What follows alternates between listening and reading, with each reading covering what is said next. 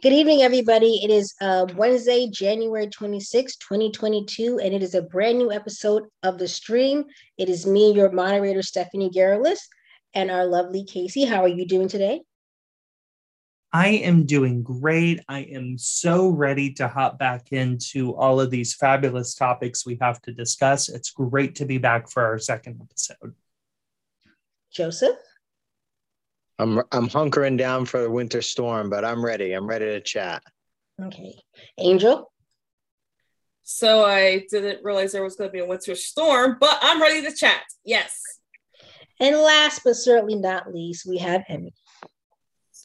I'm doing fantastic. Okay, you know what? Let's just get right into it, and we're just going to have a free-flowing conversation.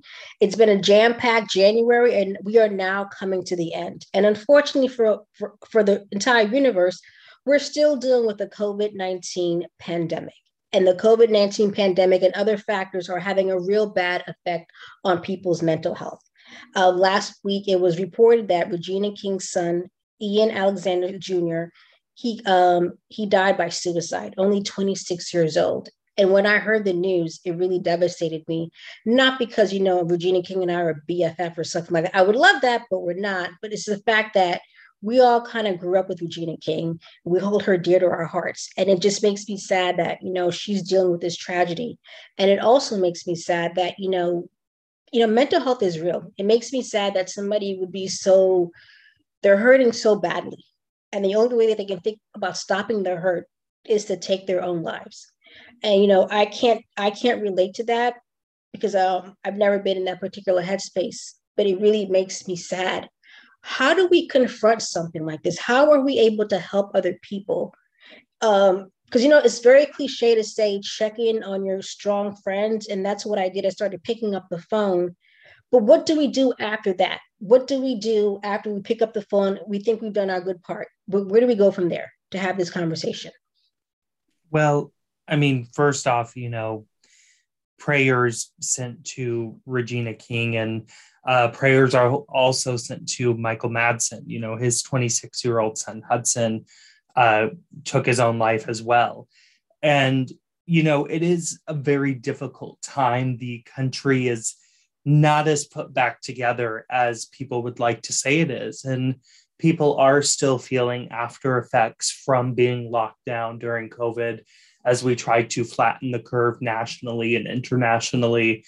But, when you're battling personal demons beforehand and then coming out of a quarantine and battling them still, it's a lot to deal with. And, I just think there needs to be a better system in place in this country. And, people have been fighting for a better mental health system for a long time. I would like to see, politicians in Capitol Hill and everybody try to get more mental health reform. It's always a topic that falls on the short list. It's always pushed to the side.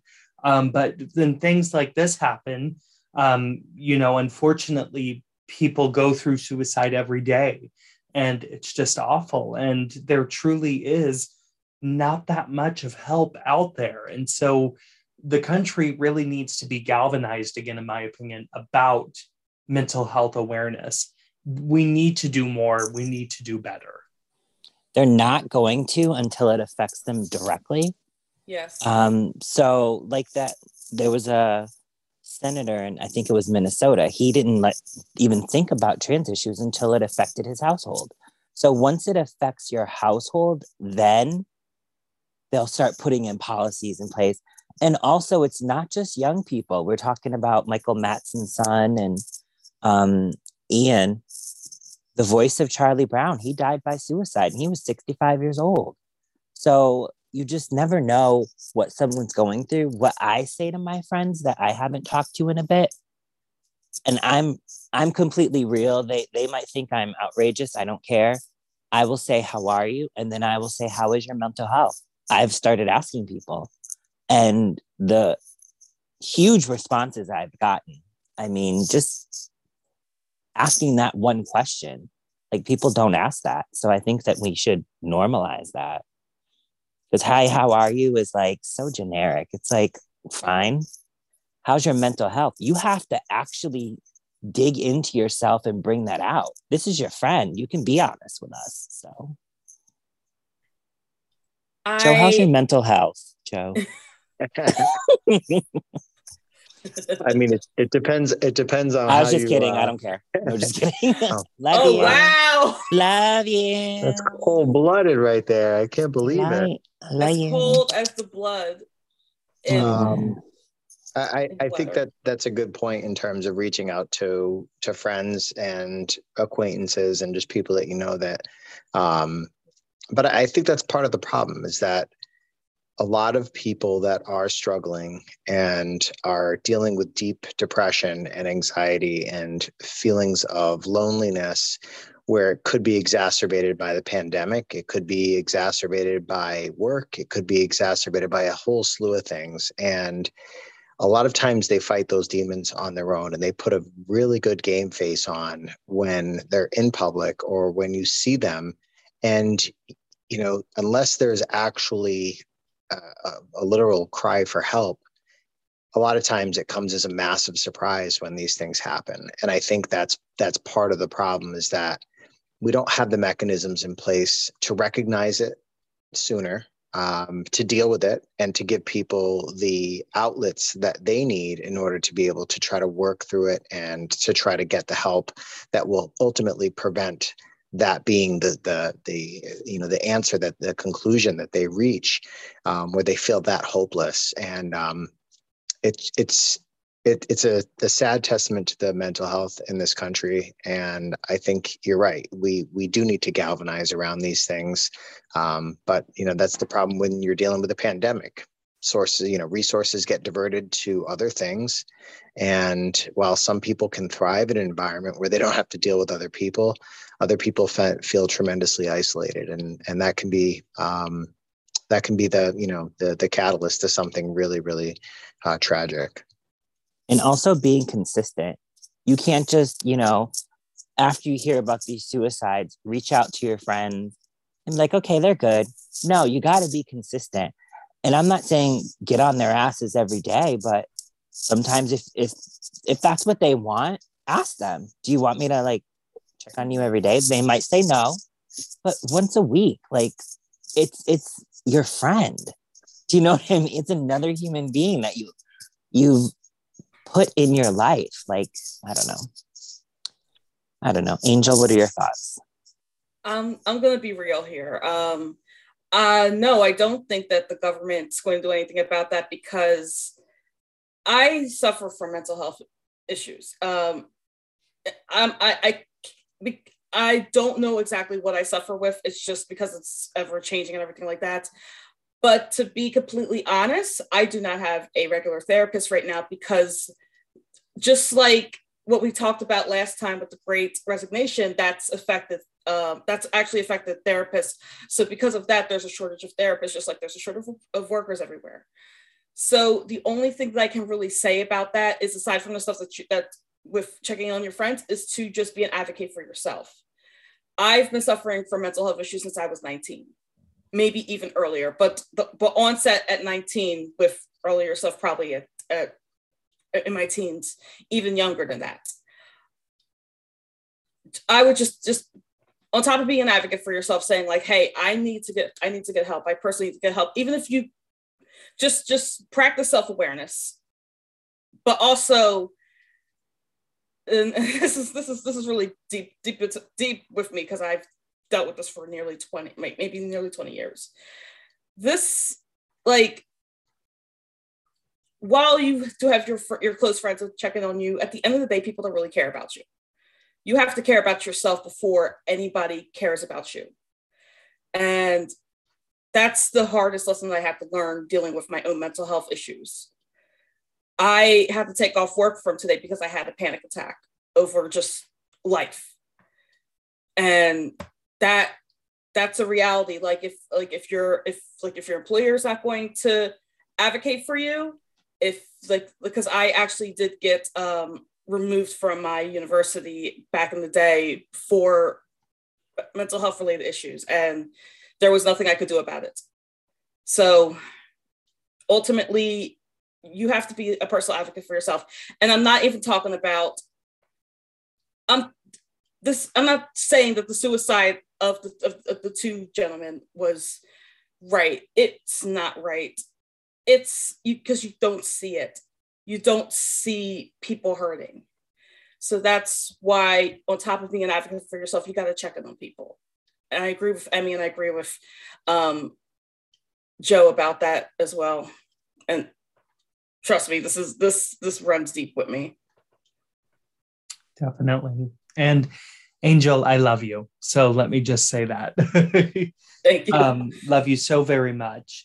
I will say that, even though we can do better in this country for mental health, the amazing men and women out there who are employees at the National Suicide Prevention Hotline are absolutely amazing. You can call, you can even chat, and that number is 1-800-273-8255. So if you do need help, it is right there. Somebody will be in contact with you, and they will talk to you. These are professionally trained people who, it's their calling to do this, and they want to help. So God bless everybody, and let's just find a way to start changing some stuff for the better. I would also add on top of that, if your local county or wherever you live has their own mental health services, look out for it, use it. NAMI has some stuff. I forgot the name. They have a group meeting every week. I forgot the name of the group, but definitely reach out to, if you need online sources on top of the National Suicide Prevention Hotline, reach out to them. I know that where I live, my county has a mental health task force, and that has saved my life. Yeah, and a lot of companies also have EAP programs, employees assistance programs, that have access to counselors and therapists that are available to try to help assist employees, within your company. So it's usually part of a healthcare benefit. An EAP program is really helpful for a whole slew of things, but they do have services that help with just finding someone that you can talk to and have that dialogue with if you're struggling. And before we move to the next topic, Angel, I want to ask you, since you were open about your mental health, how would you like your friends to approach you? They already have. They just check in on me every day. They allow me to they allow me to vent. Now the weird thing is that some of my friends are therapists, so I try to create that boundary where they are not my friends. It's just more of a bounce back sort of thing. So so my friends are amazing. Sarah, I love you. She's a co-host for my other podcast, and she is going to listen to this, so I know she's awesome. Going to hear this. And also, you're not a burden. You're not a burden to anybody. I talk Casey's ear off, and I talk Joe's ear off all the time. Do I care if I'm a burden? Probably not. But I also know that I have people on my side, and there are times when, more so Joe than Casey, I think, just because of the longevity of our friendship, where I have Joe like, all right, listen, you're getting a little crazy. Like, calm down. You're getting over the hill. Come back down. And I appreciate that. And it centers me. And I think he's pretty much one of a handful of people that can do that. So just reach out to your friends as well. Don't feel like a burden. You're not a burden. I promise you. Before we move on to the next topic, I just want to say thank you, everybody, for sharing the resources for those who are possibly, thinking about suicidal ideation. Thank you so much, Casey and Angel. And Angel, I'm glad that you're still here. I'm glad every day, it may sound cliche, but every day that you're here, it's just another day that you went through it, you survived. And that's all that's important. You made it through another day. So I'm glad that you're here. Kind of segueing into our next topic, many ways that people deal with their frustrations or have trying to have a moment of levity is by watching TV, binge watching, Netflix, Hulu, Apple, all these different apps wanted to take your money. And what a lot of them have in common is that a lot of them are very racy. They're pushing the edge because they're not on broadcast television. Two recent examples are Euphoria and Just Like That, the Sex and the City spinoff. On Euphoria, it shows a lot of teenagers, but they're in a very adult situations. They're all constantly having sex, lots and lots of sex, soft porn sex. And in Just Like That, they had full frontal nudity. Now, I'm not a prude, but there comes a point where it's sort of like, I actually want the meat and potatoes of the story. I'm not trying to watch soft porn. What say you? It's so. I have a lot to say about this. I have a lot to say. Okay. Let me get my popcorn. So, yeah. So there was another show on HBO Max that I absolutely loved, created by Mindy Kaling. It was the Sex Lives of College Girls. Yeah.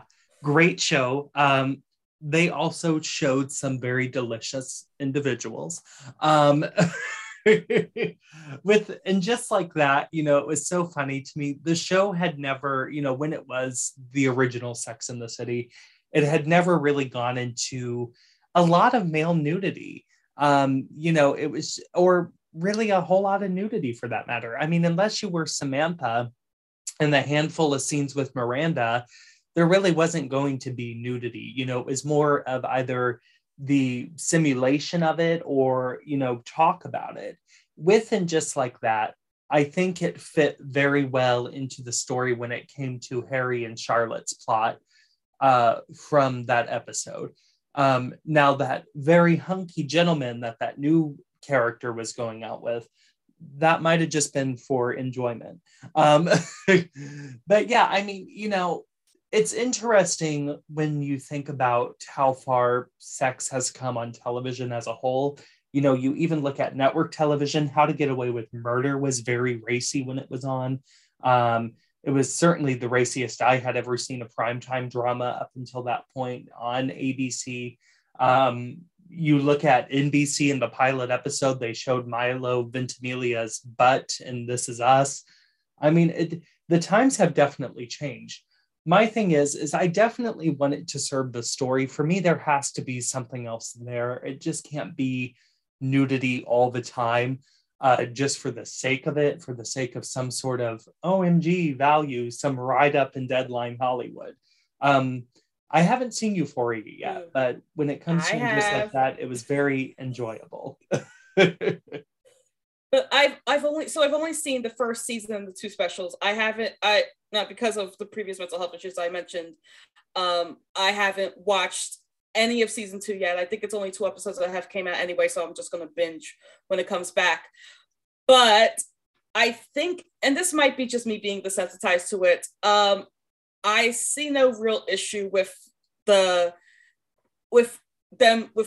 draw. Like, I don't think a line needs to be drawn, and this is why I say this. We're gonna get into the storylines of Euphoria real quick, just because just to assume that Deadline doesn't watch Euphoria. Euphoria deals with a lot of drugs, the way that it's portrayed is that Rue's drug use affects her entire family, affects her entire life, affects her friends. They do a really good job of portraying that to the point where it gets a little too real. And that's kind of something that I wanted, that I want in a TV show when I have the headspace for it. Skins, Degrassi, Pretty Little Liars, Riverdale kind of fall under that same umbrella for me. And then they also do a really good job portraying a domestic violence relationship. Too real, way too real for that. Way too real for that. And I've had somebody who recently went through, thank goodness she got out alive, a domestic violence situation. So that's so realistic. And Degrassi has portrayed domestic violence and not so much drug use, and forgot Degrassi is going to be on HBO Max next year. So I forgot about that. So that's going to be an issue we'll talk about next year.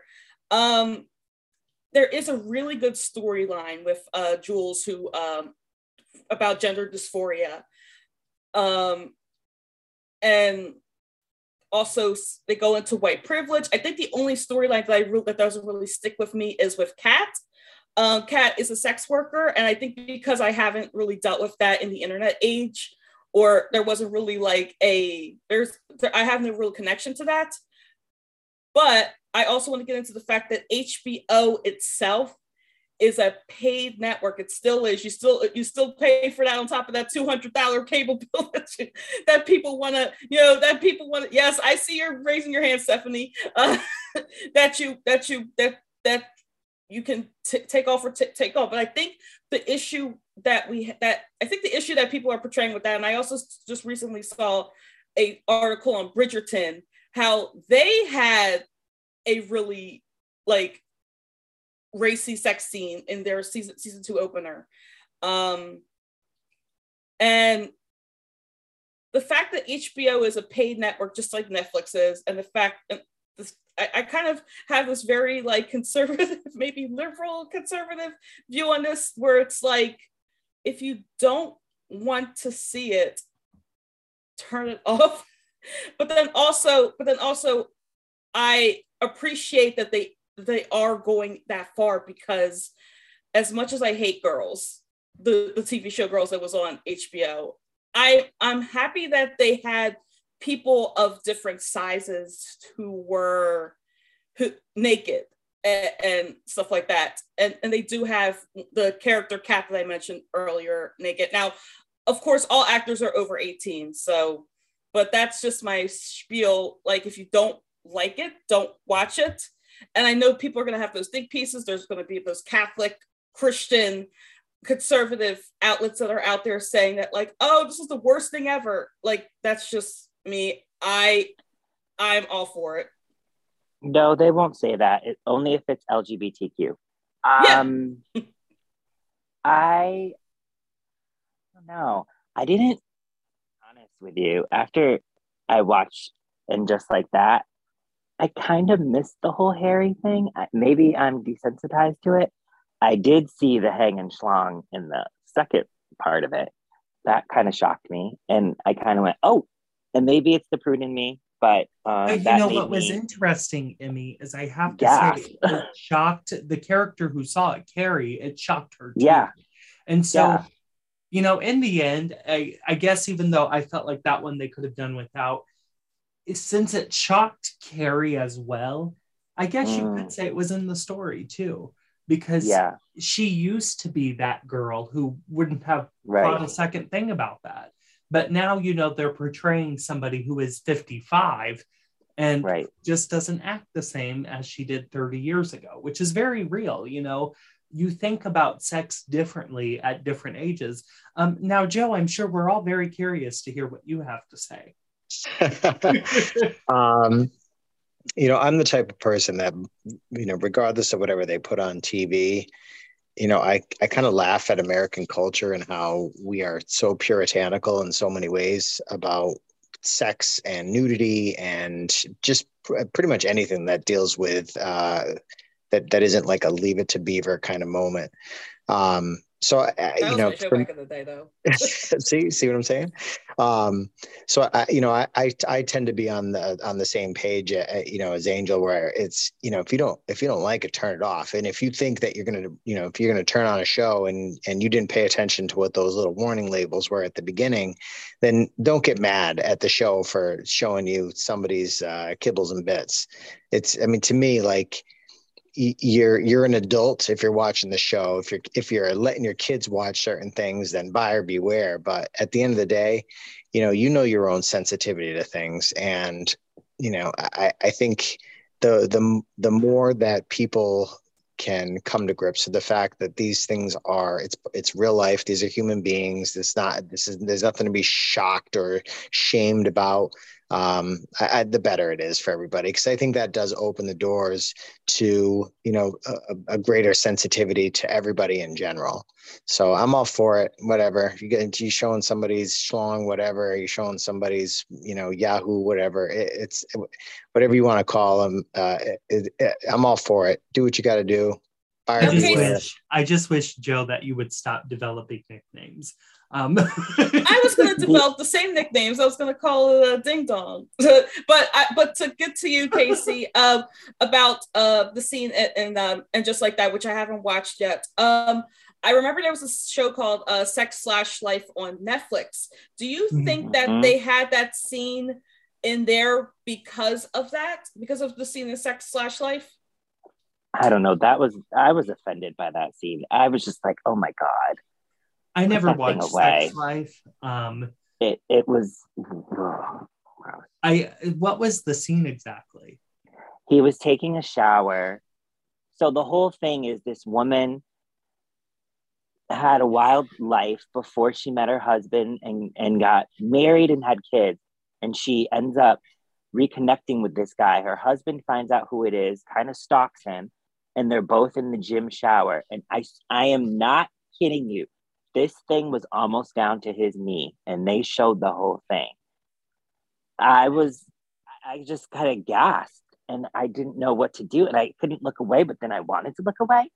It was different. I don't know. Yeah, because it kind of makes me wonder if like the streaming services are competing with all of that.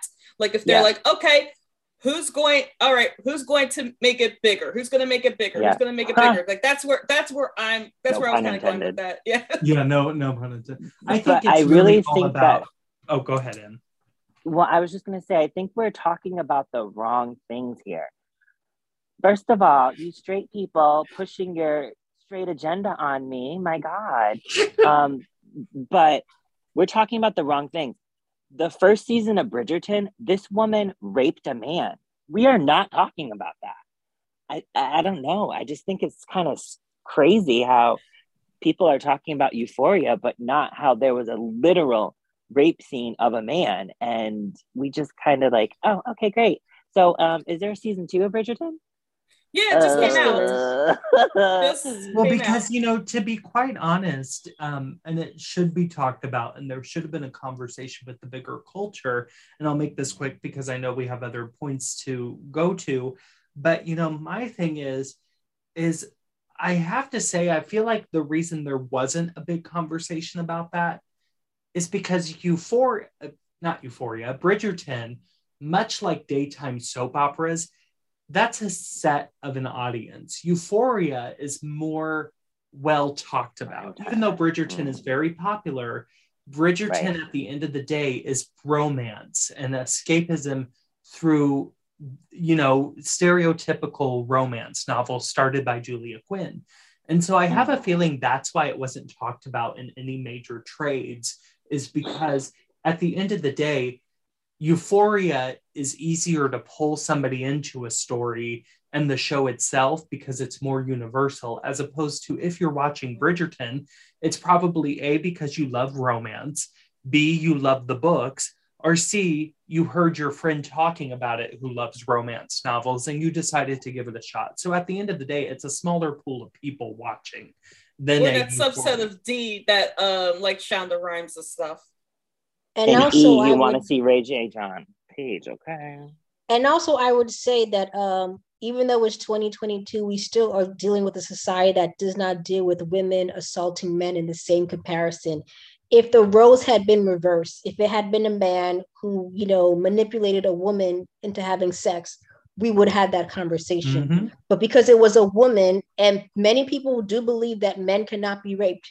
But the thing is that when women are being raped, a lot of them have had orgasms. So you can't say just because he had an orgasm, he wasn't raped. But a lot of people do genuinely believe that. They believe that if a man has an orgasm, and because most women aren't as physically strong as their male counterparts, that is not viewed as rape to many people. Unfortunately, that's where that's where we are. And I don't think that too many people want to have that conversation. It's sort of like, okay, this is being silly. You're being so-called woke. Why can't we just enjoy it? Sort of to Casey's point. This is about a romance novel. Why are you bringing rape into it? A lot of people will instinctively push back against that. Mm-hmm.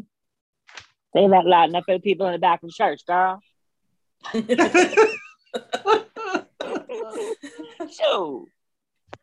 But moving on, because, we were on the subject of racy. This is not quite racy, but is it presidential? So this past week, President Joe Biden was having one of his, Q&As with reporters. And Ducey, I think it's Peter Ducey from Fox News, asked a question. And our president said, "Oh, that son of a bitch, that stupid son of a bitch." Now, are you offended, or is it refreshing to have a president speak their mind? Refreshing. I'm happy. Refreshing. Happy. I'm happy. Refreshing. Yes, I am very, very happy because finally, this is what I wanted to see out of Biden, is the fact that he's had enough, just like the American people who voted for him. Because my biggest issue is all of Trump's people and all media let Trump get away with this for 4 years, and he did far worse. He even came down to mocking a disabled reporter on the campaign trail. My thing is with this, he wasn't being offensive. He was being honest. He was like, enough of the Fox News witch hunt full of, anti-vax, false information, false COVID info. I think he was just fed up, like all of his voters were, with Fox News still having the audacity to call themselves a news organization. And he was just, enough of the witch hunt that is unfounded on this president who is just trying. I have my problems with Biden. We'll get into it through we all do. 37 episodes that we have left to do with this season. But my thing is, in this moment, I stood up and I cheered. It was fabulous, and I want to see more of it. I just want to say that Fox News deserved it. Fox News, I've seen families being ruined by Fox News just by them sitting in front of the TV, and then they will have altercations with their family members on Facebook because they disagree with their politics. Fox News deserved what they got from Joe Biden. I'm sorry, and this is going to sound like, oh well, conservatives they don't have freedom of speech. You had freedom of speech for 4 years. Take a back seat and let the liberals come back to it. Now, I'm not fully liberal. I'm more into center. But in this case, I am with Biden on this one. Was it unpresidential? Yes. But did they deserve it? Yes. So that's my take on that. I just think it's funny that he called someone a son of a bitch and everybody's like up in arms. Called someone a fat pig. A fat pig. So we're not going to talk, we're going to excuse that, or I don't know. Donald Trump made fun of Rosie O'Donnell forever. So for decades. Forever. Like I was in high school and he was making fun of her. Even when he was a president. Fun of her. But we're going to talk about a man who finally reached his boiling point and called someone a son of a bitch. Honey, I called people worse than that, sweetheart. I have to respectfully disagree with everybody that's saying that this is presidential. Of course he does. Because no, it's not presidential, right? It's not presidential, and I don't think that we should have lowered the bar to a standard where we're arguing if Trump did it, then it's okay for anyone else to do it. I look at the last 4 years under Trump as an anomaly. He didn't hold press conferences. He pretty much governed by tweet, which to me is just embarrassing in general for the office that he was holding.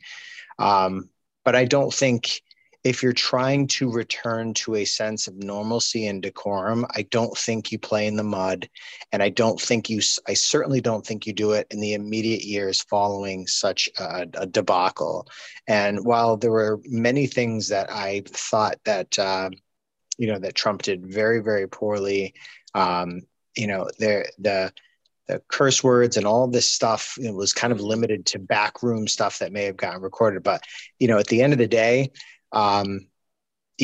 if you're advertising yourself as the antithesis of what we just experienced, if you're advertising yourself as the answer to all of America's ills and trying to course correct from, you know, the period that we just experienced, then no, I don't think that's what you should be saying to a reporter. I think you have to be much more clever. I think you have to have and I think that's one of the things that makes it much harder for people to value the credibility of someone that they continuously say is old and feeble and losing his mind and losing his memory, is that you have to be more clever than just, you know, throwing a club at it and saying, you know, son of a bitch to a reporter. That's the kind of response that Fox wants to elicit from the president of the United States, because if the shoe were on the other foot, there would be equal outrage. And I think that it devalues what the whole office represents to our country, to our kids. And I don't think it's right for any president to say it. And I certainly don't think it's okay to say it just because we had 4 years of some, you know, someone who's wallowing in the mud. I will also note that President Biden did call Peter Doocy to apologize for his actions, which is relates to kind of like Joseph's point. We can always say that, you know, he did it, but that's kind of like schoolyard taunting. At the end of the day, you know, President Biden is a human being. He had a human reaction, but he's still the president. And to Joseph's point, we can't always say, well, Trump did it. He started it. If you're going to be president, if you're going to assume the office of the presidency, you have to uphold those ideals. And I do believe that he set the proper example by extending his apologies for his actions.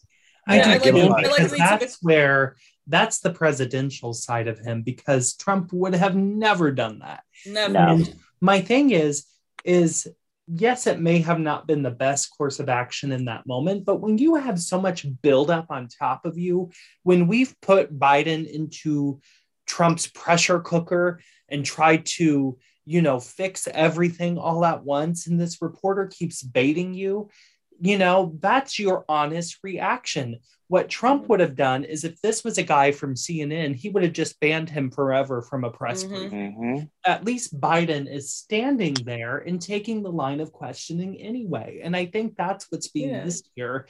Is I think that this was good on Biden to do, because he's not out there acting like Trump. We're not all excusing it. We're saying that this is a man that you've built so much pressure on top of in the middle of the surging pandemic. You have to expect him to react. Any of us would have done it if we were placed in the same position. And I had a friend who I was actually kind of having a little argument with on Twitter, saying, like, kind of tweeting at Biden saying, we need to get rid of these student loans. And I said, we are still in the middle of a pandemic. And then they talked over me. I'm like, but we're still in the middle of a pandemic. Student loans come later. We have to deal with this pandemic right now. So of course, if you have people tweeting at you all day, every day saying, oh, we need to get rid of these student loans. We need to get rid of these student loans. And on top of that, you have Fox News on top of you. You have a pandemic that you have no real control over. Of course, it's a pressure cooker. Like Stephanie said, we're all human. So, but at least Biden took accountability and said, look, I made a mistake. I'm sorry. And then they actually did kind of have a little bit of a joke. Where does it say right here? At his news conference last week, Biden said to Doocy with sarcasm, you always ask me the nicest questions. That's completely sarcasm. I have a whole binder full, the reporter answered. And then Biden said, I know you do. None of them make a lot of sense to me. Fire away. So it seems like they're on good terms right now, until the next time the pressure cooker. But that's the kind of clever banter that he should be engaging in. And the argument that as the president of the United States, that you're not going to be under immense amounts of pressure for the entirety of 4 years is, you know, to me, that's we're trying to hold him to a lesser standard than what Democrats and liberals and most people tried to hold Trump to, which is, you know, this is an office that has the greatest amount of responsibility in this country. It is the singular person that the entire country looks to for direction, for guidance, for leadership, for, as I said, decorum. And, that's a standard that we should be expecting the highest ideals from. And when someone fails at that, I can appreciate the fact that he apologizes, because I think that shows that he genuinely recognizes how unpresidential that situation is. But there's a million and one situations where the press goes at a president or goes at somebody in these positions of power, and they don't fold. And it could be the middle of a war, it could be the middle of the financial crisis. Obama, you look at the responses that he had during conversations with the press and during his press conferences, and he never would have called someone in the press a son of a bitch. George Bush wouldn't have called somebody a son of a bitch. Well, he did say about Kanye that he did. Yeah. He did. Yeah. Thank you. I'm gonna have to disagree with you, Joe. Here's the thing, and I want you to stay with me here. Back in the day, if we saw a scary movie, we would, be scared because we were kids. If we saw that same movie today, we would be like, that wasn't so scary. My point is, when Joe was first in the office, in the White House, he didn't have to deal with some of the things that Trump and his people put on him. When they were in the presidential race, not even Obama had to deal with anybody like Biden has to deal with. So my point is, the bar is completely different. Understand, we went through 4 years of that rhetoric. Like him. Why am I keep saying Joe? I don't know him. President Biden isn't like him, but he's a little different. He's a little softer. And I'm gonna forgive him. He lost it one time. Big deal. Because everything's so different from what it was before. I bet you anything, if Obama had to go against Trump and it was today, he probably would have called someone a son of a bitch. Because the things that this man went through just to get into that office, from day one, he was scrutinized. He loses it one time publicly, and everybody calls him feeble, unstable. Check his, does he have dementia? He's an old man. Like, what? No, I'm going to give him a pass. One time. You get one pass. Yeah, you get one. You get one. Because it has happened with every previous president. George Bush has done it. Right. When he and Dick Cheney were about to go live in front of the people of America. And so, everybody gets one. Would I have liked for it to happen? No. But can I justify it? Yes. Because of all that has happened. And you know what? One slip up in a gear, live in front of everybody, it happens all the time. You're live in front of the American people. We can watch these press briefings. And so one time, everybody's allowed one slip, in my opinion. And plus, the guy is a son of a bitch. Like, he is. So it's like just being honest. But you got one, Joseph. Not you, Joseph, on the panel. No, I actually got none. Not to say that I really respect where Joseph is coming from, because myself, I do too. Yeah. I'm a journalist, and I think that in order for our country to come together, and as a journalist, you have to get both sides of the situation. Not to like both sides necessarily. I love the fact that he said that I understand that Joe Biden is a human being, but he also holds the office of the president, the highest office in the land. He is the commander in chief. And when we say, but Trump did it, no. I also view the Trump administration as an anomaly. So when you say that, Trump did it, and the thing is that, so we're now basing the presidency on an anomaly. So I really respect Unfortunately. But everybody's done it. Barack, George Bush, Bill Clinton. Everybody's done it. Well, let's not. The point is that the world has changed. We were just talking about sex on television. So we can't sit here and say that the world hasn't changed for the presidency either. What we're saying is it was not the most presidential thing to do, but we're coming from a place of understanding.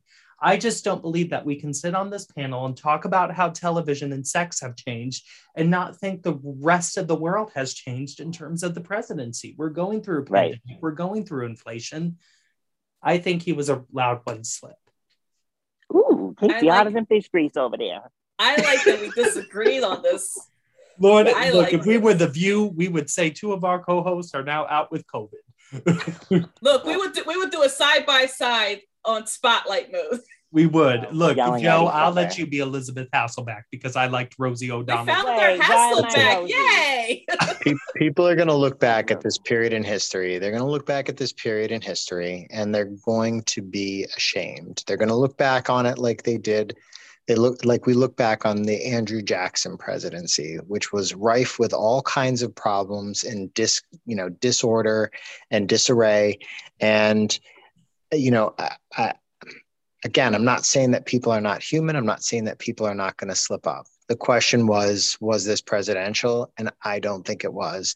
And I'm not saying that he's not allowed to have a slip up because I think all presidents have a slip up. What I'm saying is that doesn't mean that we let him off the hook necessarily and excuse the behavior, based on what the prior president did.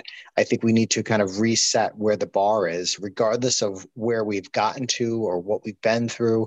We need to kind of reset to a point where we hold ourselves to a higher standard as Americans and stop with this political infighting and pointing to this, this constant whataboutism. Well, Trump did this and Trump did that and Obama did this and Bush did this. It's this constant whataboutism where it's like all it's doing is continuing to lower the bar for what our expectations are. It creates more and breeds more and more distrust of the institutions that should be bolstering our entire system of governance. And it's, to me, that's whoa. He called him a son of a bitch, not a mother effer. It's still a swear word, though. It's still a swear word. Biden ran on the idea that an adult is now coming to the Oval Office. And when you are an adult, you're not going back and forth with the child. Yes, those reporters are there to hold the president to account, and a lot of them are there to piss him off, specifically to go viral, to do other clickbait. You are giving them what they want. So I let you have your moment, but I'm still the president. I'm glad that he apologized. But speaking of people being human beings, we're all human beings, and I'm going to put everybody now on the hot topic, okay? What did you do this week to get canceled? What petty moment and childish moment did you have this week?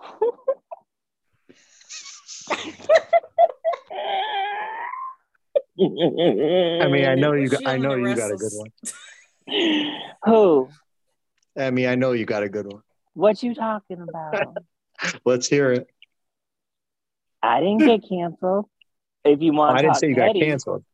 I didn't say you got canceled. Petty.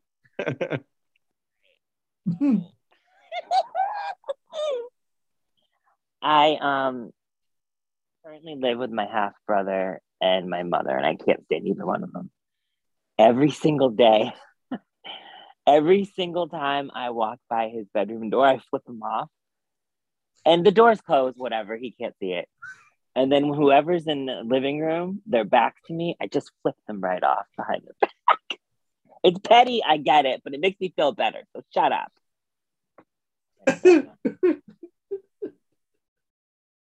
I like it. I listened to Meatloaf and I didn't know that he was conservative. Look, it was because he died.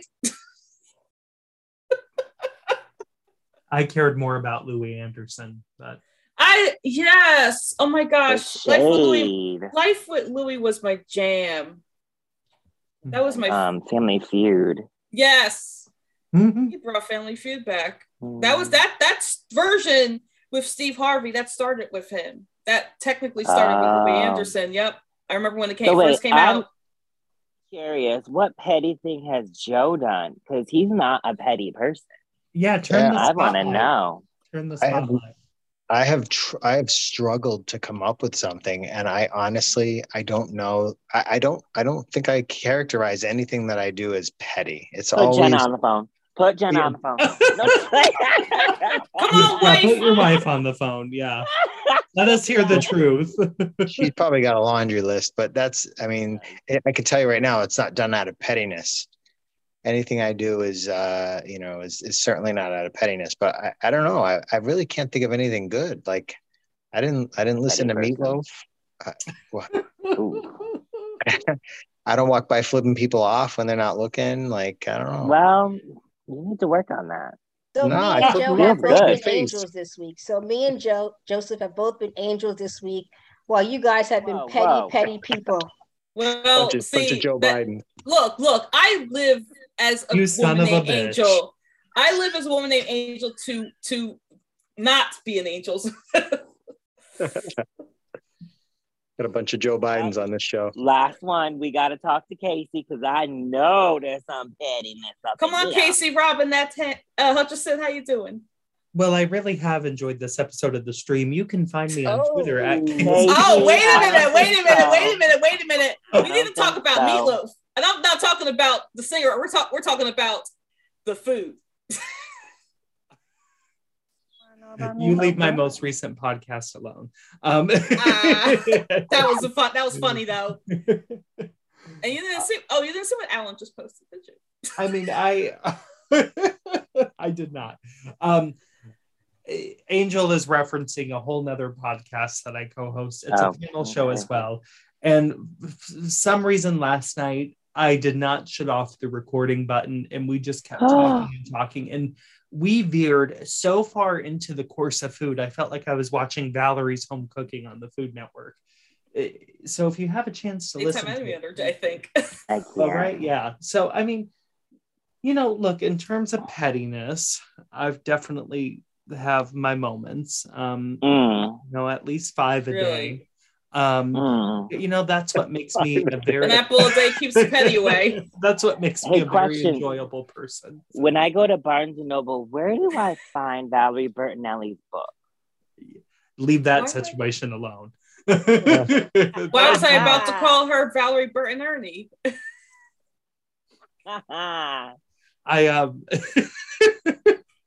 Yes, and most of my incidences do come from my job that I love, by the way, because you know what? We can all be petty to each other, but it really is fun to be petty at my job because everybody else does it too. And in the end, we just all end up laughing about it. So it's fun. But yeah, what about you, Stephanie? Are you sure you've been 100% an angel all week? No petty moment? I have had assertive moments. One of the things that I've been intentional about is assertive moments. Because the thing is that people just, for a long time, I've been the doormat, the people pleaser. Yeah. I don't want to say no to anybody, but I'm being very direct. This is what I want. Yes, the bad feeling that you're getting from me is exactly what I mean. We're not friends. And let's just say that I'm moving in silence. And when people... FOFA. And if you know what that means, you know what it means. So that's where I am. And you know what? Thank you so much for joining us on another episode of The Stream. We will all see you next week. Have a good one. Thank you. Good night, everybody. Peace. This has been a brand new episode of The Stream, created by Casey Hutchison. Produced by Casey Hutchison, moderated by Stephanie Gorillas. Co-hosts include Casey Hutchison, Joseph Willis, Emmy Morgan, and Angel Young. Follow our co-hosts, Stephanie Gorillas at QSteph, Casey Hutchison at KCSHutch, Joseph Willis at JDubs413, Emmy Morgan at Miss Emmy Morgan, and Angel Young at Tornado Song. We'll be back with a brand new episode of The Stream next Wednesday, and you do not want to miss it. Be sure to follow our podcast at The Stream PC.